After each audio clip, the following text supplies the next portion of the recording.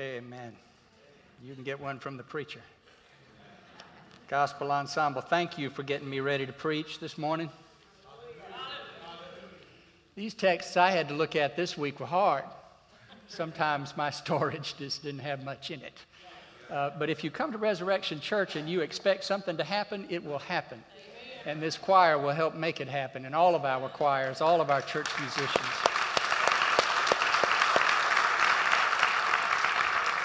I'm grateful. Now, Brother Wayne Wiggins, though this being covered up with camels business, is that a blessing from Isaiah?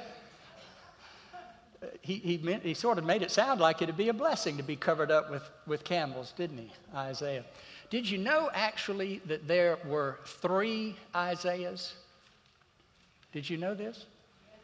All right, now, friends, this is the benefit of a seminary education. This is why y'all pay me. There were actually 3 Isaiahs. We don't really know their names. We assume the first one was probably Isaiah. But there were 3 men whose words and ministry challenges were brought together to form what is now known in our Bible as the book of Isaiah, the prophecy of Isaiah. 1st, 2nd, and 3rd Isaiah.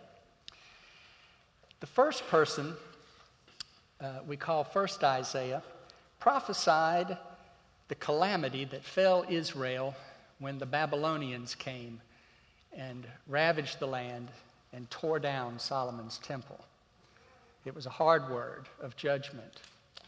And the Babylonians at that time had a habit of forcibly removing the people that they had conquered from the place where they were. They would move them to other parts of the empire in hopes that they would intermarry with other peoples and forget about the family relations that they had before, forget about the connection to the land that they had before, and most importantly, that they would forget about the gods that they had worshipped in those other places. Isaiah prophesied that this was going to happen to Jerusalem, and in fact, it did come to pass in that way. Israel was conquered and divided. And then 2nd Isaiah spoke 3 generations later during the time of the exile to the people who had been in exile all their lives, had not known the old home place. And he called on them not to forget from whence they had come. He called on them to remember Zion. And he offered them a vision of their homes rebuilt and of a new time of peace when they would be back in those places that their grandparents and parents had talked about with such a glow in their eyes. That was 2nd Isaiah. He called on the people to maintain their identity, and they managed, those Hebrews, to maintain their cultural and religious identity in spite of all of the temptations to assimilate, and held fast to worship of the one God that made them unique among all of their regional neighbors. So when there was a change of policy in Babylon, and they were allowed to return to Jerusalem and Judea, they still held on to the worship of the God of Abraham and Isaac and Jacob and Sarah and Rebekah and all those other folks that were important too. They kept the faith, and they were given the gift of being able to return to their home. Now, it wasn't altogether free. Life often isn't. What they really operated under was what we would now call regional autonomy. That would be the geopolitical phrase for what happened for them. They were not free completely of Babylonian rule, but they at least were allowed to go home. And our text for today was spoken by the prophet we call 3rd Isaiah. And it is he who I think has a word for us at Resurrection Church today. The people to whom this prophet spoke remembered the time of exile as a historical event. Their parents or grandparents had been in exile, but they had been at home for a while now. Though the policy had been changed and a general amnesty had been announced, unfortunately, there was a difference between their homecoming and what they had anticipated, because not everybody had been able to come home. The law passed, repeal of Don't Ask, Don't Tell, right? Someday, sweet Jesus, an inclusive version of the Employment Non-Discrimination Act passes. Well, the law had changed, but not everybody had been given the benefit of the law. Not everybody had been allowed to come home. One family, can't you imagine, was over here in the empire somewhere, and the father had proven himself so useful to the ruling party that that family really wasn't allowed to go back to Jerusalem when the time came. Over here, there was another family headed by a mama who was the valued slave of the richest person in town.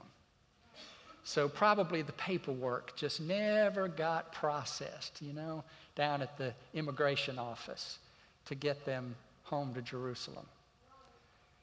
And over here and here and here and scattered all around, the majority of the folks that were not able to come back to Jerusalem were the very poor, whose poverty didn't allow them the luxury of uprooting their families and going back home to Jerusalem.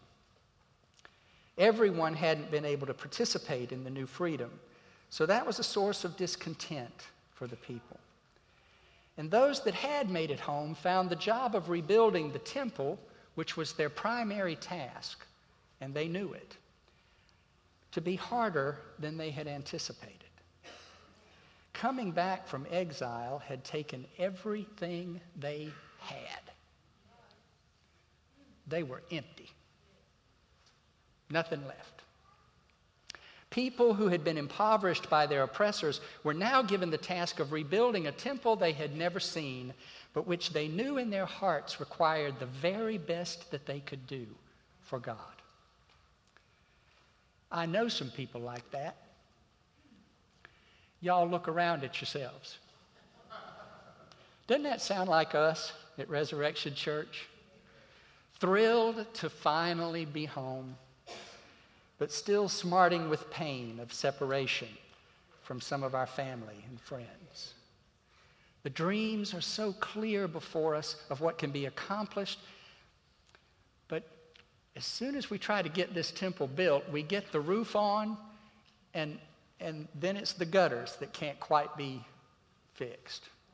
Have y'all looked at the gutters on our building? Reverend Janice and I pray about those gutters every week. Sometimes it's a prayer that starts, "Oh, Lord, what are we..." Joy Jolly, how your prayers start? "Oh, Lord." Oh, Pepe, how do your prayers start? It says something about us as a church and our witness to the community that our gutters look kind of shoddy and that they don't really carry the water. Well, that's how we are. Happy to be home, full of dreams, but clear that sometimes building the temple in dark times is hard. It's to just such people that 3rd Isaiah says, "Arise, shine. Remember who it was that called you home." Remember who it is that called you home in the first place. The prophet offers a beautiful vision of a time when they will be reunited with their families, and we can take that vision as our own. The children that had been torn away from them will come home pampered. I love this vision. They've been torn away from them by war, but they'll be delivered home as if they were in the care of their nannies. Isn't that a pretty vision? Isaiah, that 3rd Isaiah, at least he could preach. It's a vision of reconciliation in which their former oppressors will heap honor upon them and will fill the temple they can hardly furnish with the treasures of the sea and the land, coral and pearl and gold and frankincense that will waft up to God behind the newly rebuilt altar. Beautiful. The lovely vision, Isaiah says, will be fulfilled in the future. But the time to arise and shine is now. Caravans of treasure are coming. That's what all those camels are about, Brother Wayne. Caravans of treasure are coming, but only if we remember who and whose we are and act now in gratitude and grateful obedience. Well, Harry, who are we? We're not, after all, post-exilic Hebrews. Am I right? So who are we? Well, we said on Christmas Eve that we were people of the light and that Jesus Christ is the source of that light. That's who we are. That's who Resurrection Church is called to be in the city of Houston, starting now. It's the light that led astrologers from Persia and Babylon, countries we now call Iran and Iraq. Persia is now what is Iran. What we now call Iraq used to be Babylon. To leave their homes, those astrologers, their studies and responsibilities and their families, and to make the dangerous trip to Bethlehem to worship a little baby that they believed to be the new king of Israel. Now, the problem was Israel already had a good-sized king. He wasn't much of a king. Herod was not even Jewish. He was Idumean. The Idumeans lived about as far south of Judea as the folks in Corpus Christi lived from us. But he was the person the emperor had put on the throne in Jerusalem. And we heard about the darkness of which he was capable last Sunday when Reverend Kristen interpreted so powerfully for us the massacre of the children of Bethlehem, that is actually the story that follows the story of the Magi that we heard this morning in Matthew's Gospel. The good news is that the wise men didn't travel all that way to worship another nation's king. Now you think about it. Would you get up and go if there was going to be a new king in some other country? If it wasn't your job to do so? You know, it's one thing for an ambassador to have to go do that, but they were not ambassadors. They were scholars. They were astrologers. What would make them get up and go to another country? I'll tell you what would make them do it. The belief that this person was going to be so special in their lives that they couldn't not go. Right? That's who they went to. When they bowed down before Jesus, they acknowledged him as their own sovereign. The one whose light was so bright that it had to be from heaven. Now we and the Magi are beyond the threshold of the comfort of our interior lives now. We are out there amongst them. We're away from our notes. There are folks in this church worry about me getting away from my notes. I'm one of them. We are out there beyond our comfort level in the world of sin that Christ came to redeem. The door of our heart is no longer just a portal. The door of our heart now is a threshold for our work. The work that we are called to do and that is uniquely ours to do, the work that won't get done unless Resurrection Metropolitan Community Church does it in this town. Oh, on the one hand, we're more at home than we have ever been, especially around this table. But on the other, we are called to be out there, bringing light to the darkness that surrounds us. Can we do it? Yes. And why? Because it's a powerful light. It's a powerful light. Here's what I believe. Friends, this is the first Sunday that I am officially your senior pastor.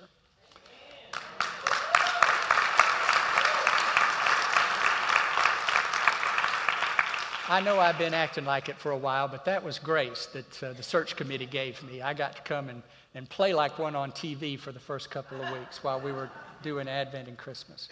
But this is my first official day, and it's the first day of the new year and the start of our new ministry together. So I want in this time to share with you a vision of who we must be. Who we must be. Here's what I believe. I believe that building on its great history of faithfulness, and this church has a powerful history, this church can be a powerful agent of reconciliation and community building in Houston and beyond. Now that's kind of broad and general. Specifically, all around us is the darkness of heterosexism and homophobia. It has broken and scattered our families.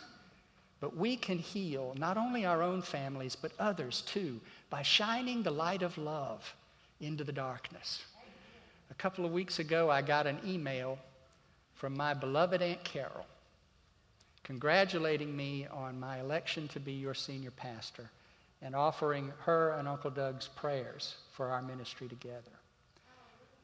Hallelujah indeed. Because 15 years ago, they invited me not to talk with them anymore about being gay, and surely not to talk about it in terms of Christ being in any way for it. What a difference time can make if you shine enough love on it, right?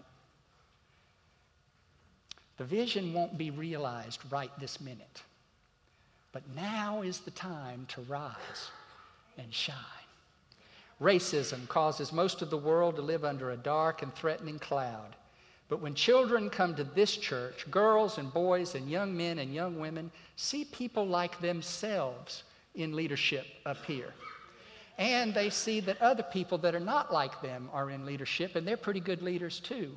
And those young people rise and shine as leaders. And oh boy, do we need them. We need you, you young people. You are the very one that we need as we go forward in ministry together.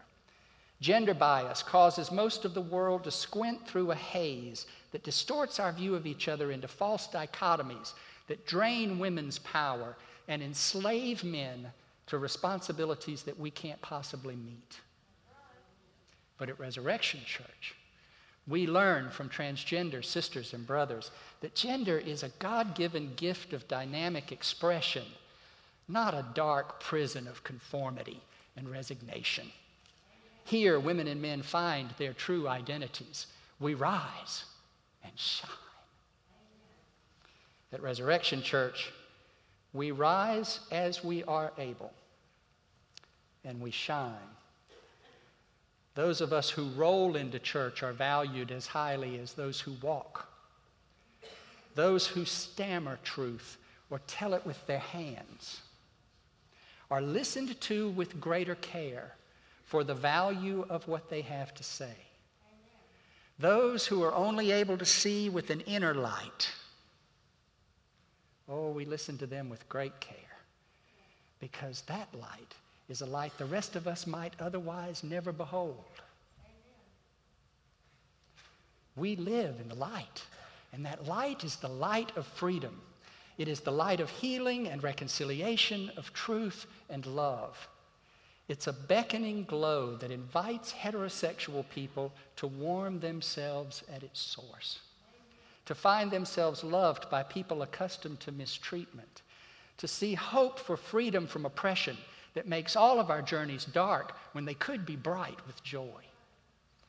That is the vision God has given Resurrection Metropolitan Community Church. And friends, I did not bring it with me from Washington. That's the vision you all articulated to me and have proven to me by your actions since Mike and I have been here. That's a great vision. I believe we can rise to meet that vision's challenges and shine through all our efforts to heal and help and build and embolden. You may be asking yourself, "Ooh, Harry, that sounds good on Sunday morning." It does. But where will we get the people and the wisdom and the money that will take? That is not mine to know, right now. Not right this minute. Mine is to rise and go beyond the door of my comfort into the darkness, following the light of the vision that is before me. My task is to bow low before the source of the light, to humble my own ambitions and set aside my own ego, to prostrate myself before the one who left heaven to come here and be a baby. What epiphanies, what revelations, what gifts will come from doing so, I cannot know. Today, it is enough to know that God, a very God, is here with us and is worthy of all the best gifts that I can offer. Now, does that mean we don't have a plan for a future? That we're just stumbling around in the dark? No, it surely doesn't. It does mean that I won't deliver plans to you and expect you to trust that they are brilliant. Hear me? I'm not going to deliver plans to you and ask you to trust that they are brilliant. We will develop those plans together, starting with a careful look at how we do worship over the next few months. I've asked Cassandra White, our interim director of worship arts, to recruit and lead a diverse committee of people who will represent all of the folks who make worship happen here. The obvious ones, the performers and the musicians and the preachers and all of us, but also the sacristans and the ushers and the people that do the work-a-day work of getting us through worship. And also I've asked her to commit to find a committee of folks that represent all of you in your diversity. And that committee and task force will work together to find recommendations to make to me and to the board of directors about how we should go forward in worship, and as importantly, how we should staff that work together. This process will require us to keep always before us the vision of how God wants us to shine in this community, and to put behind us our own comfort with what we're used to and our desire to always have things the way we like them. Building the temple in dark times isn't easy. We will have to stay in an attitude of prayerful adoration in order to have our worship reflect the light of Christ's love. But I believe that when we raise our heads from adoration, we will shine in such a way that it will draw all things that are needful to us. I believe that. I believe God wants us to have what we need and will make God's vision real through Resurrection Metropolitan Community Church in Houston and in all the world. Do you believe it? Amen. Amen. Amen.